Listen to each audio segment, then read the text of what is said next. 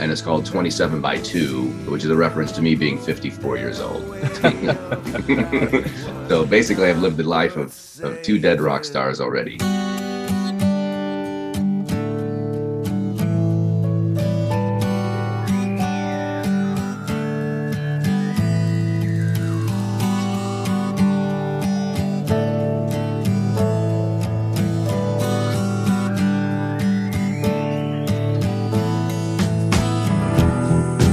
If there's someone else to blame, hey, hey, hey,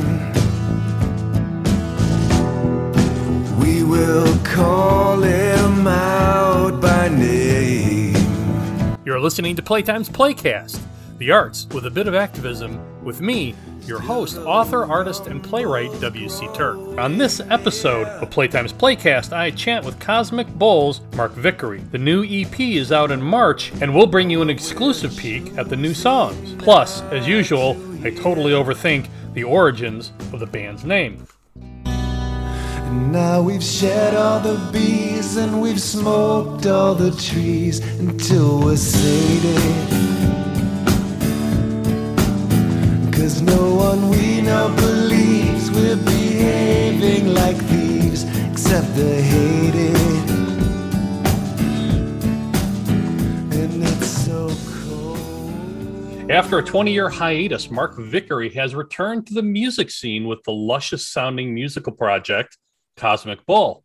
Cosmic Bull releases its first EP in March. Woven among expertly layered music are smart, poignant lyrics, sort of like if The's Matt Johnson read a book, or Coldplay's Chris Martin wasn't writing anthems for obsessive male stalkers. Did I just say that? Cosmic Bull's latest single is Joe Namath Moment, available for just $1. Just $1. And we have a link to the notes below at cosmicbull.bandcamp.com. How are you, sir? Welcome to my living room, by the way.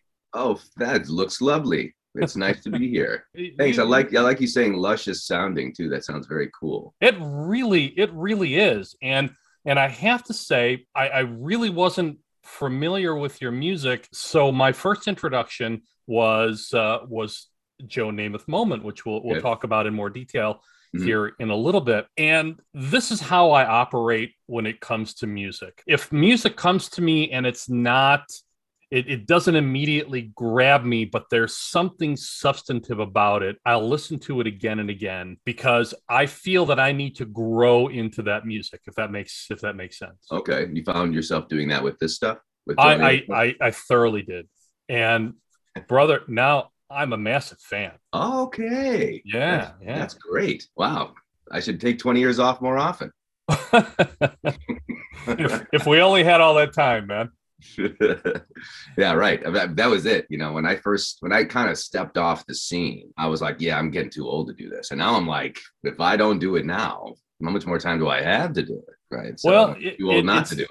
It sounds like you've found your time and your space to really let your talent shine. Thank you. I've also found the right people. And we're going to talk about a great band that you've got behind you and Paul Von Mertens as well. But so we just started this the podcast. We were on radio. I get to welcome people into my living room now. Basically, we've reached a time where the technology has made the world more accessible. We talk with friends and artists and creative people literally all over the world. I think on the radio show we were talking with people in. I think at one point we reached 40 or 42 countries, I think, by one count, including talking with a political prisoner in Turkey.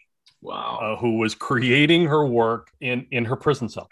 So we've been creative element to the link, right? Yeah. That's why I'm really excited about this. And I'm not following the woman in the Turkish prison, am I? No. Actually, you're following Steve Torme, Mel Torme's son. Oh, okay. That stuff too. Right on. Who's got an extraordinary album out, and he's about to do a tour in Europe, and which brings me back to what you're working on. You're working on music for the EP, or is this, or are you just bringing together the 4 songs that you've already released? Oh no! So the 4 songs that are already released are singles on their own. Great. This Okay. EP that's coming out, of which Joe Name at the moment is the first single, Uh-huh. is a 6 song cycle. I was describing this to somebody else. It's not really a rock opera. Every one of the songs stands on its own. It doesn't. You're not going to not understand what's going on by listening to it. You get Joe Name at the moment just by listening to that song. But what it does is it fits in what I found is a sort of narrative to the whole piece. And it's called 27 by 2, which is a reference to me being 54 years old. So basically, I've lived the life of 2 dead rock stars already. And so I want to show my knowledge to the people who want to listen to this. And hopefully it's worldwide. I mean, it's great that your show goes to so many places. That's really fantastic. So Indeed. It's nice to be part of that. Why not a follow-up to your first self-titled album instead of a band vehicle like Cosmic Bull? It still is. I mean, I think, right, because you're referring to the CD I put out 20 years ago, which just had my name on it. That was about as much of a band construct as this is. I just didn't have the name Cosmic Bull yet. Which all right. I think it's a really cool name. So I just use it on everything now. And everything that I'm associated with is going to say Cosmic Bull on it. That could be with other, if I guessed on somebody else's records, or something like that, I would probably try to use Cosmic Bull rather than my own personal name. It's a very cool name. I believe there's a concept in Islam, Koyutha, I think is the name, where it's the Cosmic Bull carries an angel, or an angel who carries the earth on its shoulders. I think is there any reference to that, or you just love the name? I think that's Bull? Awesome. I have never heard of that before. All right. You know what? I just pulled it up. The bull is said to stand on the giant fish or whale Bahamut. The bull is variously described as having 40,000 horns and legs, and as many eyes, ears, mouth, and tongues. In the oldest sources, the number of appendages, this is from Wikipedia, I just pulled it up, can vary in later versions. The breathing is said to control the tides of the ocean. So you've got that going for you. That's great. Well, I have the concept for the next song cycle that I come out with. Yeah, I mean, that's great. No, Cosmic Bull to me was more just like, if I'm not doing something creative, I become a kind of a miserable person. So for me, even if it did, let's take the CD from 20 years ago. It didn't do very well. I think the songs were fine. I think it was really good. It was well produced by Ellis Clark, who's a friend of mine. And I think everything was right on. I didn't really have the gumption to kind of push it forth and play a bunch of gigs and get people reintroduced to what I was trying to do from a songwriting perspective. Because I'd been in like some jam collective, this awesome band called Sumo for a number of years, and been collecting songs or as I'm writing them and put them all aside, and then did this whole CD. Once I did that, it kind of became like a departure. I did it and stepped off the scene, kind of. When I did that, I didn't really have anything creative to back that up, and that became a problem. And then I became, a little sour as a person, and then I kind of needed to kind of get back into something creative, so I did. And that's what I felt the Cosmic Bull was to me. You got to keep riding it. It may throw you, but you got to get back on. I mean, then it is, as any rodeo rider will tell you, it's the most important thing is to get back up on that bull.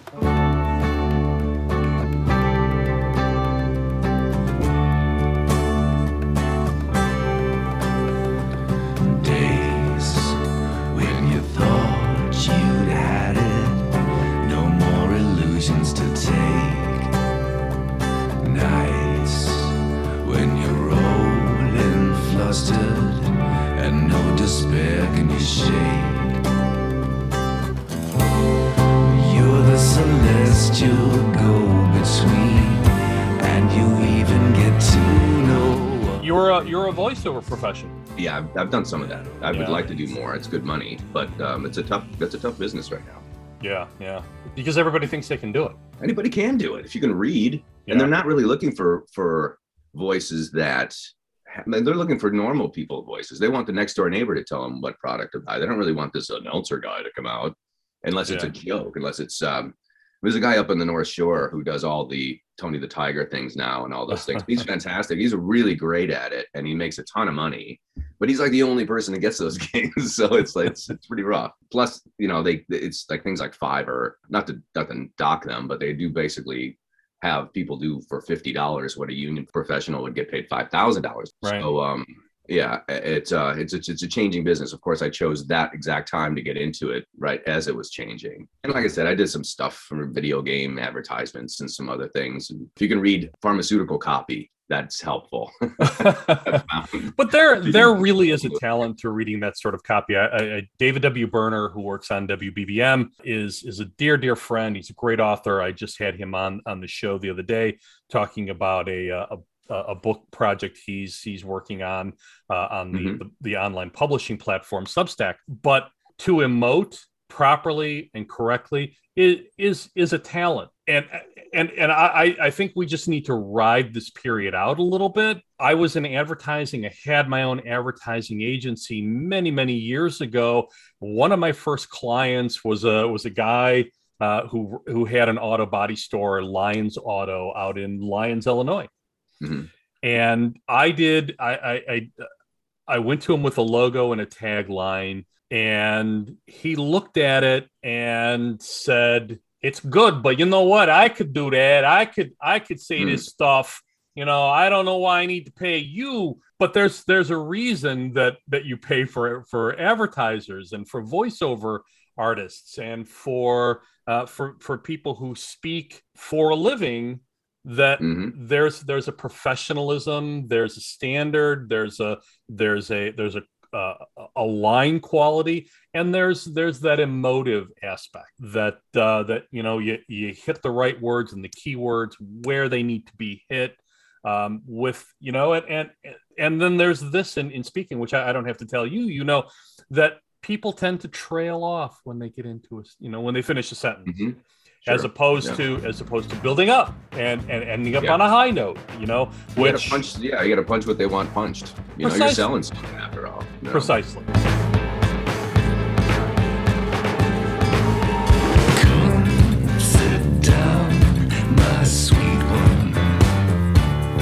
I got news that you might not want. This pitching, rocking. It never was part of the plan. So brace yourself anew. There are so many hard things to do. While I'll always cherish your devotion. Podcasting, I come from a radio background. I had 10 years in radio as in WCT. I ran an internet and low power AM station here in the city, Q4 radio. And then I was on WCGO for a number of years before moving over here to podcasting. But I'm trying to bring a level of professionalism and even structure to podcasting, which I think anybody can do podcasting, but I don't think everybody should do podcasting. Yeah, probably goes for most things, I would imagine. Yeah. True. Yeah, I mean, I could see that. I did some podcasts myself. I was the host for people who were doing music and actually making a living off of it, even though they weren't household names yet. They weren't signed to labels. They were making it work somehow. Either they had another job or they just worked their butts off, doing gig after gig after gig, and met some really interesting people. Had some great conversations in that. But as you know, doing podcasts, you really do have to have a backlog of material to draw from, because if you got to put something out every week or whatever it is, you're going to run into some difficulties in scheduling conflicts and stuff. And if you don't have it together, you're going to miss some dates. Mm-hmm. And that's kind of what happened to me. And then I was like, not really, I'm not going to say that I'm not a podcast listener, but at the time that I was doing a podcast, I really wasn't listening to many podcasts. So I really wasn't learning about how to make them better, so it was a little stagnant. Unlike the music that I'm working on right now, because I think I'm There you kind of go. in a nice zone of creative activity, and not just for my own songwriting, although that's obviously where it starts, but with people like Paul Von Mertens playing saxophone and producing some of my stuff, and then Scott Tallarita over at Trigger Chicago, who did a magnificent job on this EP. I mean, he brought in sounds and textures that I would never have even dreamed of doing, and he made it seem so easy. It's really, really great. I'm very lucky. The music is really beautifully layered. Yeah, I described it as a luscious sound.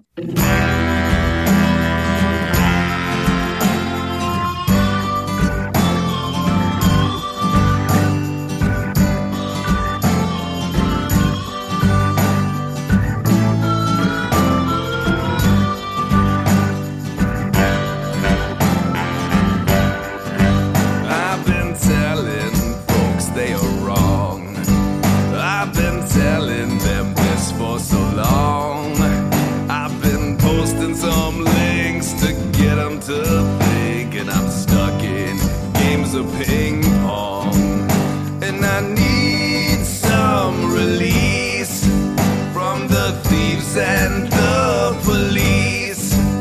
I've been numbed and blinded by things I find, and I pray. We had on the show Trevor Horn, and we were talking production with him, and especially his work with Seal. Yeah. Where I had described his work as this sort of three-dimensional type of production in which you feel that the music is wrapped around you, that you're sort of in this room or space of sound. Yeah. And I got that very same feeling from your work with Cosmic Bull. That's fantastic. That's exactly the idea. Yeah. You want to take somebody away. You want to kind of ensconce them in some new undertaking, and that's actually what the narrative, the thing is of it is as well. Yeah, it's the middle-aged guy justifying his existence as a new music artist, and kind of and promising the world and enlightenment and everything. Yeah. And it kind of goes off the rails a little bit, and that's where the Joe Namath moment comes in, because he starts dabbling in a little light lechery. Mm-hmm. But then when it doesn't become what he wants it to become, the narrator and with the flock following, he at least justifies it by saying, I tried to bring people together. I tried to do this. So it's almost like it's part of my sense of humor to kind of have something that's not overtly positive throughout the entire thing. You can learn something through trial and error as well. And I guess I was kind of setting it up for, well, in case people don't listen to it, at least I gave it a shot.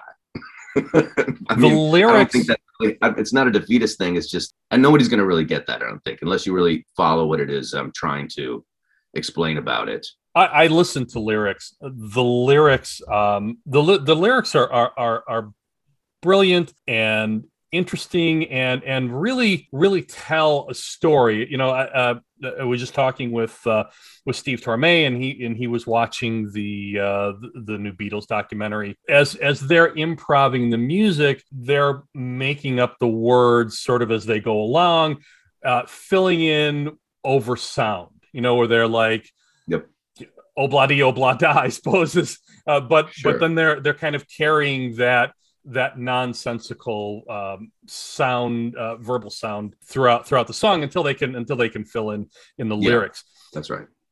Is that a common technique? Is because I find a lot of meaning in the words in Cosmic Bull songs. In my mind, I'm seeing you writing the lyrics and then building the song around it, but that may or may not be true. It's actually more the Beatles method. Okay. I'll come up with a groove that I like, and the rule for me has to be, it's got to be something I haven't done before. Yeah. It can't be something I know. It's like, I'm not just gonna go to something that's an easy mid-tempo thing. I have to. For instance, Joe Namath Moment is written on a cigar box guitar. It's one of 2 or 3 songs I wrote just figuring out what the thing can do. Yeah. Jumping around chords, and then you find your scat lines over it that fit together, and then you can build a second part and have a chorus. And if you keep going, you'll have a song structure.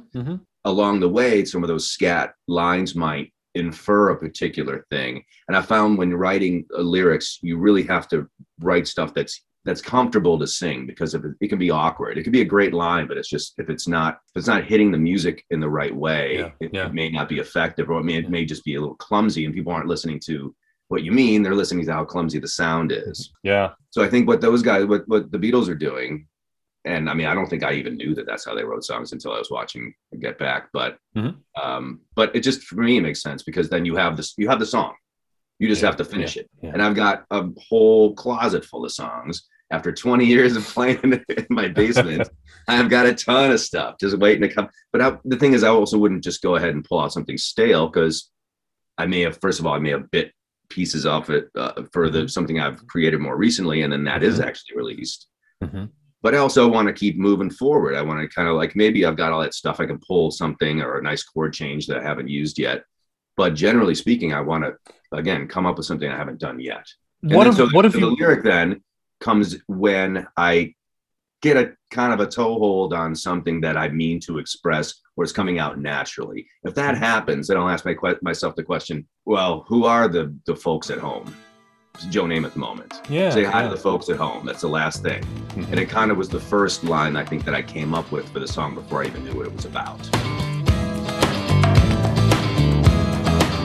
What you think about now is now too late. No time to think about it. Don't wait. With a face like yours, we can make a scene for the folks at home on that TV screen. Remember, you should know, I used to be Mr. So-and-so. And now you say, I ain't got no class. Happens to me nowadays, every time I make another pass.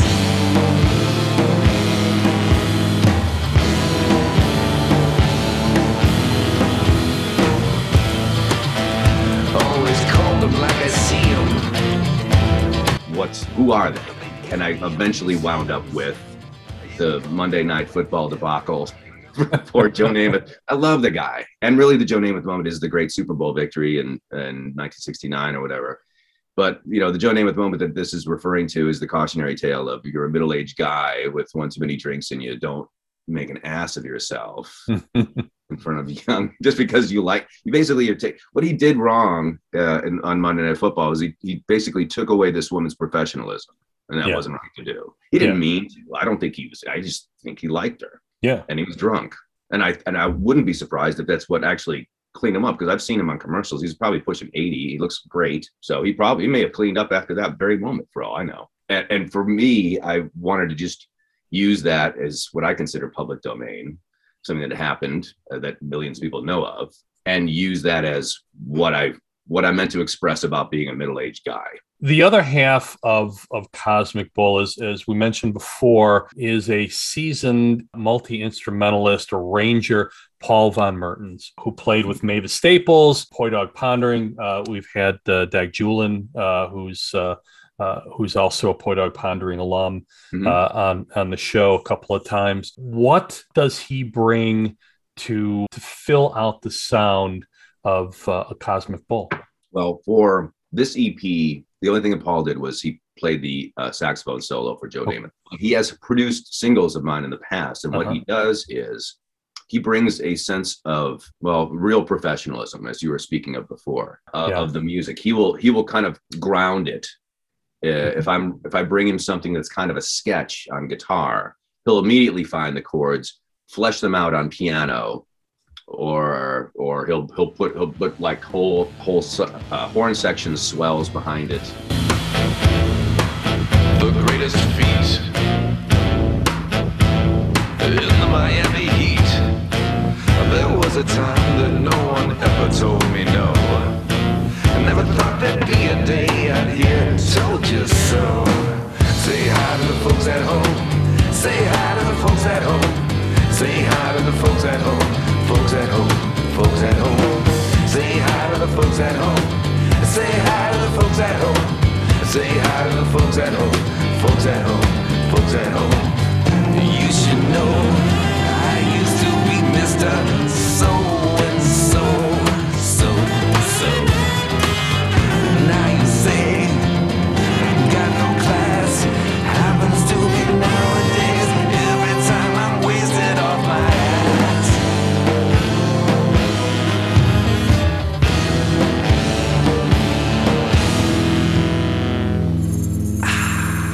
he'll take something and he'll create it in the way that classic songs are created, because he likes the stuff that I'm coming out with too, and I think he senses a level of classicness that's coming out of these songs where the choruses are and this and that. He's working on one of mine right now, in fact.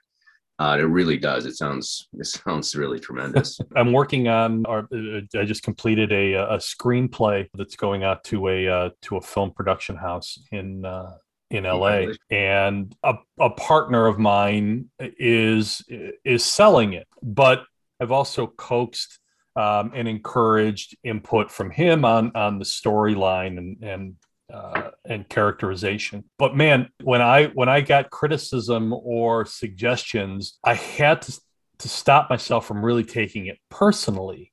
And songwriting is no different.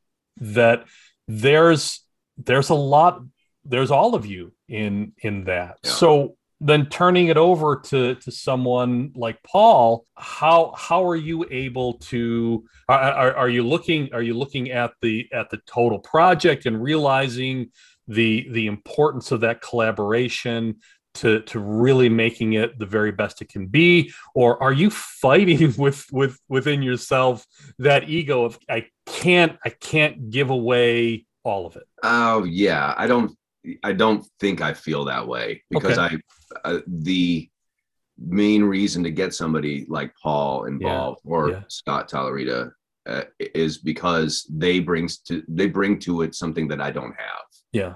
I feel like what I'm doing is giving them a 2-dimensional blueprint of what the song is eventually going to sound like, even though it's the whole song. Even though I could go up with an acoustic guitar on a stage and perform it and people would get the idea what the song is about completely. But as far as getting that, and I really look at singles and album cuts as something that really can stand the test of time if they're good enough. I mean, you can be listening to it 50 years from now. I still listen to people that died 50 years ago. Yeah. Because the music's so good. So when I bring in somebody like Paul or Scott to this, I'm already entrusting that they're gonna dig it, that they're gonna like the song that they're working on, and that they're not going to be too critical about like, hey, this changes aren't right, because I've worked with people like that too. It's like, well, you didn't do it the way that in music theory they teach you how to. I'm like, I don't care about music theory. I don't think Thelonious Monk was aware that he was changing modes in the middle of a composition. He just did it because he's what he heard and he just went for it. And so I think that's what Paul is. I just compared myself to Thelonious Monk, by the way. And I think I want to retract that. Well, let it go. I think you're doing. I think you're doing some great stuff. I just stepped on a landmine. But anyway, when Paul or Scott come in, they don't judge that. They say that's a Mark song. That's a thing that I could hear Mark doing. Okay. And then they say, okay, I think I can build this out. Now, one thing I did go back to Paul on, and this is the song that he's working on right now. He gave it the real brill building finish initially. And I said, I want to go, and I wrote it on a ukulele, but I left all these open notes on it. So it was and I do that a lot with guitars and with the cigar box thing. And I try to let the instrument do as much work as possible. So I can remember how to do the song because it's super easy, and B, because it sounds different. It sounds more, there's maybe some drone aspects to it or something that just kind of comes off a little bit, and then it becomes part of my style. So I'll say, well, listen to these open notes on the uke. And he goes, oh, so it's a little different. So it's a little darker. And so suddenly he goes back to the keyboard and he's playing not brill building stuff, but stuff that more aligned with what I was looking for in the first place. A little like a different angle, a way to re-enter the stratosphere, at the right angle. There's no faster way to know you lost your game,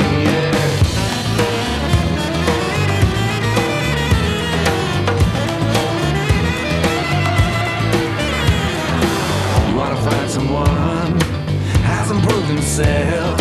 Maybe you're not the kind who's top shelf, but I get on down on my one good knee. You could take my head and cure my vanity. Hey now, listen girl, the story goes that I once shocked the world down. But now it's true, I'm only shocking you.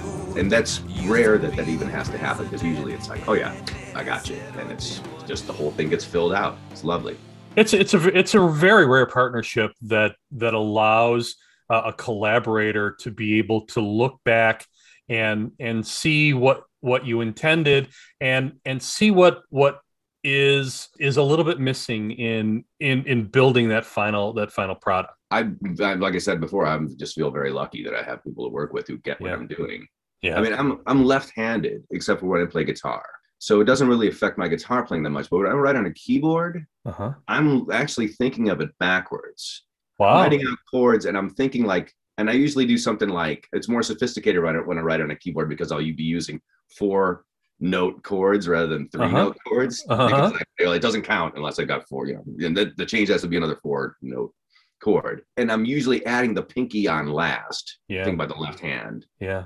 And is usually I'm adding that's the root usually, and I'm not even thinking of it like I think I'm playing in D and like no, Mark, you're in G. That's really interesting. And I'm wondering if that reversal doesn't somehow deepen or strengthen your songwriting. I would like to think it does. I have no Yeah. idea. Yeah. Yeah. It's I don't really care. it's a way, it's just how I It just works. how I do it, and it's fun to do it that way. I don't want to take the fun out of it. Yeah. I even told Paul threw this back at me because I forgot that I had told him this. I told him that I just want to be the magician who doesn't know how the trick is done. So I'm actually pulling off the trick, but I still am innocent as to how the magic works. Because we've had this conversation time and time again with innumerable musicians and authors and writers and painters and what have you about where creativity comes from. And I've got books in print. As I'm crafting a novel or a story, I want a character to go left in the story, and they'll go, no, I'm going right. And Mm-hmm. at some point, there's a point outside of us as artists that seems to take over and guide us. Is You trust that, right? Yeah, You're yeah, not really questioning it, especially when you're doing it. I think if you're in the middle of creating something and you start questioning right away, I think yeah, that's why people can't get off the schneid. If they're like, well, I would like to yeah, be able to write a song, but I can't write anything. Well, here's a chord, yeah, and now you're judging. Is this the right chord to start with? Well, no, of course you can't write a song then. yeah, You have to find something first. You got to dig a groove, find it, yeah. put something over the top of it, and just keep building. And if you want to judge it after that, go ahead. Yeah. And if you think it's crap after that, maybe it is. Probably is. Most songs are crap, I'm sure. Most of the ones I write are. Last week on the show we were talking with Martin Barr from Jethro Tull, and he was talking about the way he began playing was, he was in clubs, he was exploring, he's a multi-instrumentalist, but it took him time in order to discover his musical voice.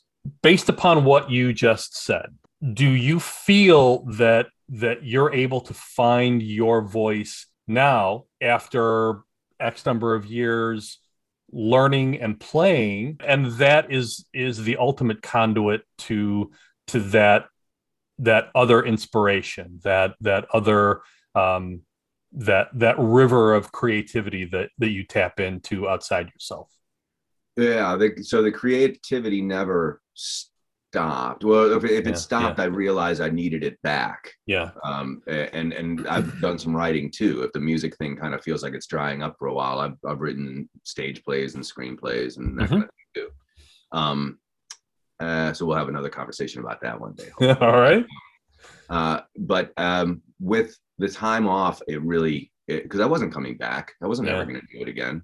I mean, we're in extraordinary circumstances right now, and I feel I've got something to share. And I feel with this unique perspective of being older, there's I know myself more, I know the world more.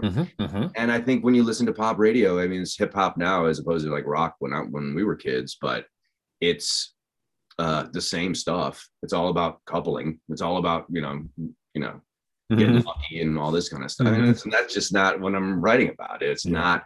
I could try to do that. I don't think it would work. I have a lot of perspective on relationships and on communication with people, and I think that's what I'm going to continue drawing from. Do I have more confidence? Yeah, way more, because now I know where I am, where I fit in this whole thing, and I know also what I don't care about pursuing. Frankly, that's another thing that happens when you get older. You're like, I'm just not going to ski down that Black Diamond Hill this time. I don't have to see what I'm made of. I know it's going to happen probably.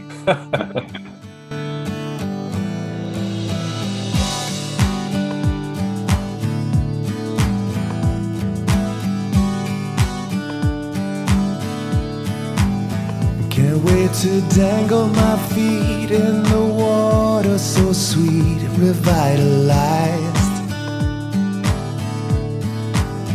And I'll be driving my car, doesn't matter how far, to realize it.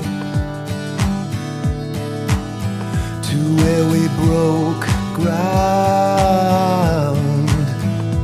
in a place no one had found. And now that everyone knows, to our people it shows where the prize is. Which is a great segue to the song "Unkindness of Raven." Is it based upon the graphic novel by Dan Panosian? No, it's so great that you're coming out with all these great references. No, it's totally not. It was a. I researched this stuff, man. It was inspired by Greta Thunberg. All right, yeah. Sold at the UN, and so I was like, yeah, this does need to be addressed, and it was the song that I had. I didn't have lyrics for, but I did have the whole thing as I was describing the process before. Yeah. Really easy, very, very simple. If you saw how this is played on an acoustic guitar, you'd be like, oh my God, you could have a lobster claw for a hand and you can play this song. No one believes we're acting like thieves by our actions, which is. Yeah, so the lyric came directly from me responding in a way that I felt responsible for part of what climate change is. And it really is a sad song because it doesn't end happily. Because I'm being realistic. And when the bird of truth is no dove but an unkindness of ravens, that's when we'll see the proof that our way of life was not worth saving.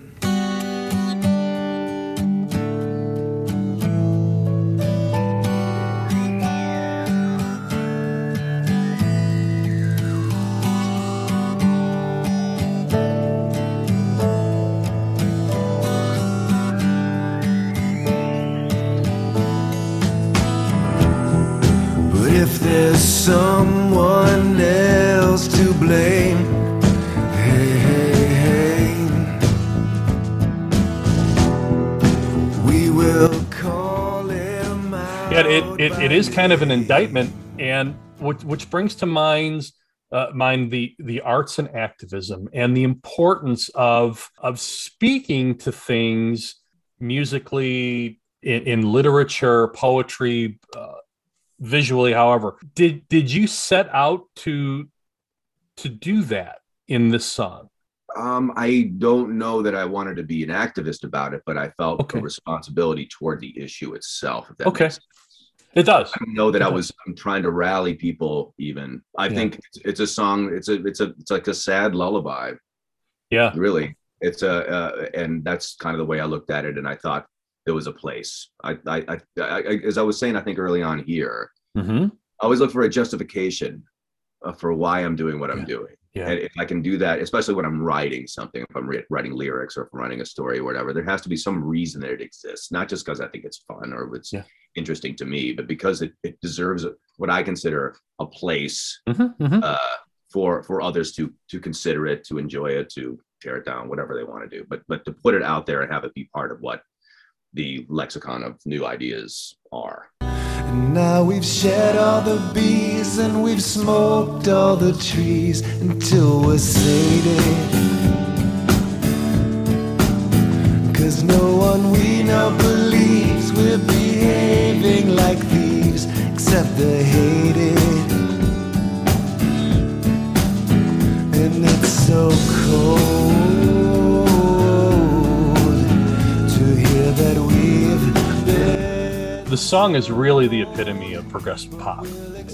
It's so beautifully done that you can easily, from just listening to the music to engaging with the lyrics, which I think is the real power behind that song. Great, thank you. Like I said, it's not a happy ending, but it's not too on the nose either, and I think that's a key. If anybody's who is interested in activism and art, or especially songwriting or storytelling, I would say never describe it exactly. No, don't tell me what it is you're talking about. Mm-hmm. Talk about what that makes you feel like, or talk about what exists because of it. Mm-hmm. Mm-hmm. And I think that's the key. That's where the power comes from, because that allows the listener to bring the understanding of what the song is about. Then you graduated from the University of Wisconsin in Madison. I did art. I was going into broadcasting, but then I found drugs. And I decided the drugs were telling me that you don't want to report the news, you want to make the news. So I was deciding I was going to make the news. So I got into art. I found out my limitations in technology were quite considerable. So I wanted to do, and I still have a really great idea for visualizing music. So if you think back to Fantasia, the whole thing with like the strings were coming in, so in the sky, lines, there is a way to, I have a whole vision of how it all goes for like let's say a rock song, let's say one of these songs from the EP. Mm-hmm. Or Unkindness of Ravens, even, that the pulse, the rhythm is in the middle, and it's like so you have a black background and everything is a color, is a basic color. Mm-hmm. And the size determines the volume, the color determines the timbre, and the effect determines the shape ultimately. So if it's a lead guitar solo, it's a yellow lightning bolt. So I have a whole thing mapped out for how to do that. I just don't have the technology for it. But anyway, so yeah, that's what I was pursuing in my studies. Well, I think we've grown into that technology. So you've had that idea. What did not exist back then? That's right. Yeah, but now I was just at an exhibit with NFTs, an immersive exhibit that was all based upon that very thing, music that was manifested in an immersive 360 degree or almost 360 degree visual experience. Yeah. So it becomes part of that sound. There's an acquaintance of mine named Stephen Malinowski, who does a good job with mapping out a lot of classical music, classical pieces, Bach pieces. Yeah. You can kind of see where the lines are going, and they light up as they are struck, as the notes. That's not exactly what I wanted. I would have it be more of a surprise and really kind of real punchy and filling in the space completely.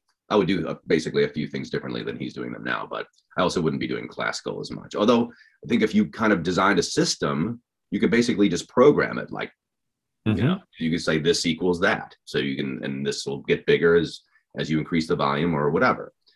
And then you can have an artistic license over the top of that. But really, if you had some sort of system like this, then you could actually teach music to people who can't hear. That's brilliant. Just the colors alone. Yeah. Yeah. Or do you teach production, right? So people are listening to a well-produced song, a Beatles song, let's say, and you don't even hear that little piano tinkling in the back. But if you see, what's that little orange thing? It's the piano. So check it out. It's there. You can hear it. It's in the mix, but there it is. Sort of engaging how we all learn, either visually or auditorily or tactily. You're engaging at least two of those. Those learning styles. And like you said, immersive. You can imagine going to a dance club where everything is just beat and you just hear this boom, boom, boom. I mean, that would be fantastic. Yeah. You would not be able to not move. It would be one hell of an experience. When did you first pick up a musical instrument, and what was it? Well, that was probably, I was getting toy guitars when I was a young child. Okay. That was very much into. And being left-handed, virtually all guitars are oriented for right-handed. That's probably why I am a right-handed guitar player, because it was always put in my hand at 4 years old, the proper way, or the right-handed way. And so I just had to learn it that way. Yeah. And I'm still not that great of a guitar player. I probably would be better if I actually learned how to do it lefty, but I was never really in it for the virtuoso aspect of it anyway. I always wanted to write songs. As soon as I took guitar lessons enough that I had all the chords and all the general basic scales down, I was like, all right, I got it. I'm going to go figure out how to write songs now. has maybe being closer to home or being locked down, has that helped your creativity or your musical process at all? It's helped the availability of other people. Yeah, They're yeah, not off yeah, doing other things. yeah, yeah, yeah. Matter of fact, I even put together a 5-song EP with my old college band, Uh-huh. and we haven't seen each other in person in years. One guy's in San Francisco, one guy's in New Jersey, and I'm here in Chicago. Mm-hmm. And we did a whole EP based on just trading wave files back and forth. Wow. I don't think it really has affected my creativity. I don't know. I mean, I guess I'm confident in what I'm able to hatch, and it doesn't really stop. So I'm just happy just collecting them and seeing what I can do with whatever new idea I come up with. You never know what's coming. It has such a Todd A. Firewater post-apocalyptic sound to it. It's got that breathtaking build, and I'm wondering if now after we've spoken, Paul Von Mertens wasn't behind a little bit of that build, and maybe it's just me transferring some of the sounds that I listen to regularly. On an earlier song, I heard even a little bit of David Sylvain. I'm wondering who your musical influences are. Oh, those are really interesting. David Sylvian, or is it Sylvain or Sylvian? Do you know? Sylvian. I believe it's Sylvian. Yeah. I was never really aware of that guy until I was already performing, and somebody said, you should check this guy out. Mm-hmm, mm-hmm. I just was a classic rock kid. I mean, I was always listening to that kind of stuff. I never thought I could sing because I couldn't. I remember buying Empty Glass by Pete Townsend. Yeah. And brought it home, and I was trying to sing along with it, and I couldn't, because the guy's like an octave higher than I. And I didn't realize it at the time. I was just like, well, I guess that's out.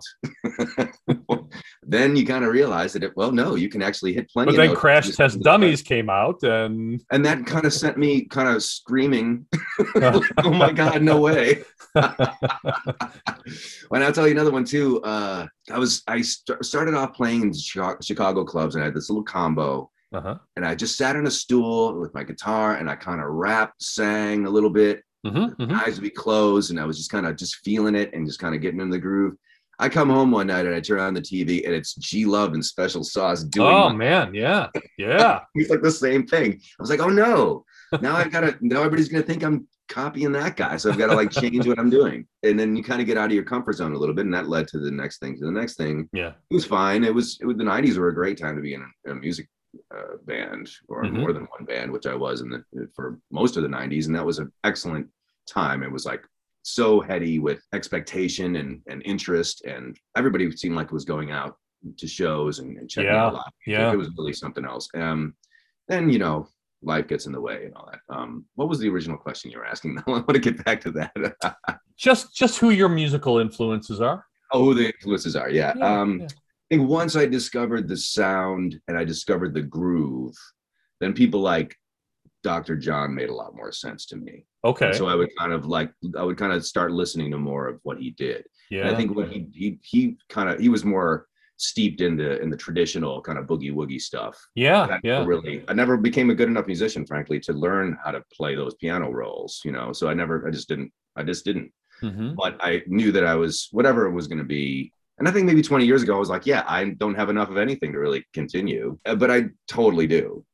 I just didn't think so at the time. But now that you say that, there are hints of Dr. John sort of lurking in your music. Yeah, he's definitely he exists in there just because it's a good place to feel.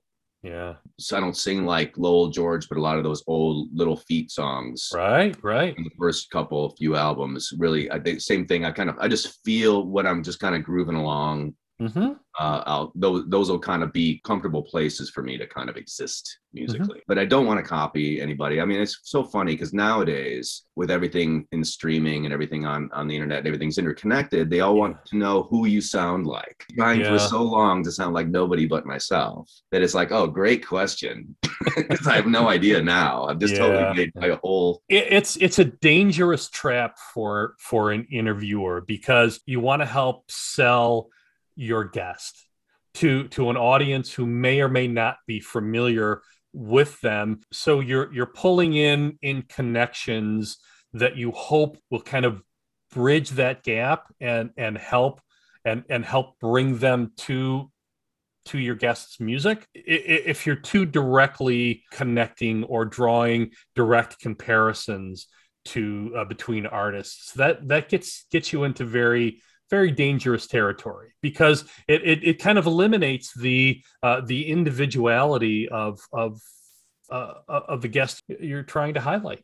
Well, I'm sure people in the business would say quite the opposite, because if you do sound just like somebody else, that's how you're going to get on somebody's playlist. That's how you're going to find, that's how the algorithms are going to find you. That's how Greta Van, whatever their name is, are so popular, even though they're so derivative. It's exactly because they're so derivative that they're popular, I think. Yeah. But think about what you're giving up.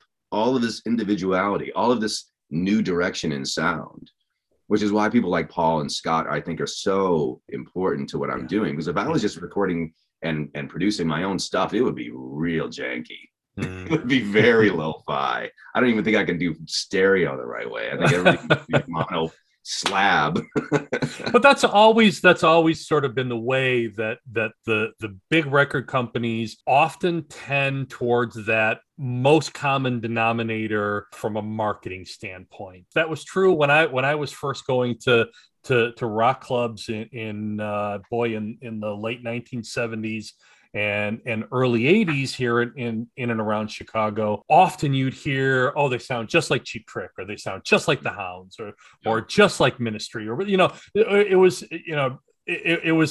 those same people making those same direct comparison. But those weren't the people who were following those critical artists who were out there exploring their medium. I mean, think about Jimi Hendrix. Yeah. He wasn't being as Jimi Hendrix as he could possibly be.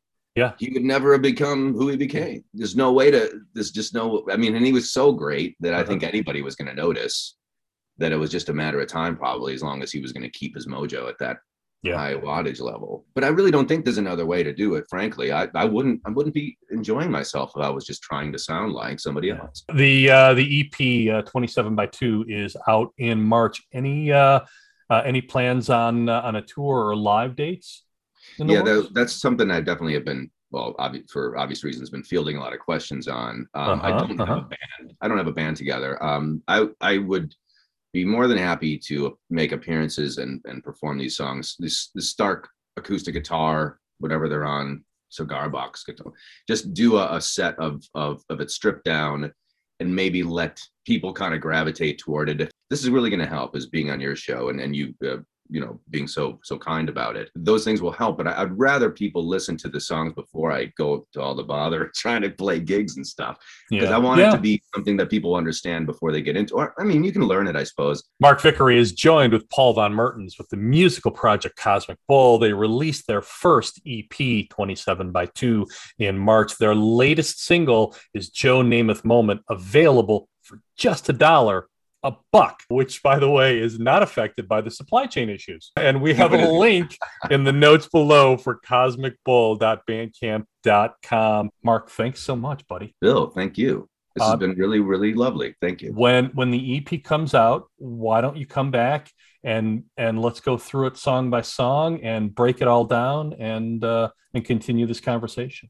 Yeah. And if I can clarify one last thing before we go. The EP was produced, and Paul's on it. Okay. Paul Von Mertens is a good friend of mine. He's a great musician. Mm-hmm. It was produced, however, by Scott Tollerito. This was Scott. So that one song you heard, You Never Know What's Coming to You. Yes. That was also Scott producing that one. Okay. As well. Okay. So at Trigger Chicago is where that one was, where a lot of the swirly outer spacey kind of noises come from more. And so the Unkindness of Ravens was a Paul production. So I'm working on two different levels right now. Excellent. And that's what the EP is. I appreciate that clarification. Thank you very much.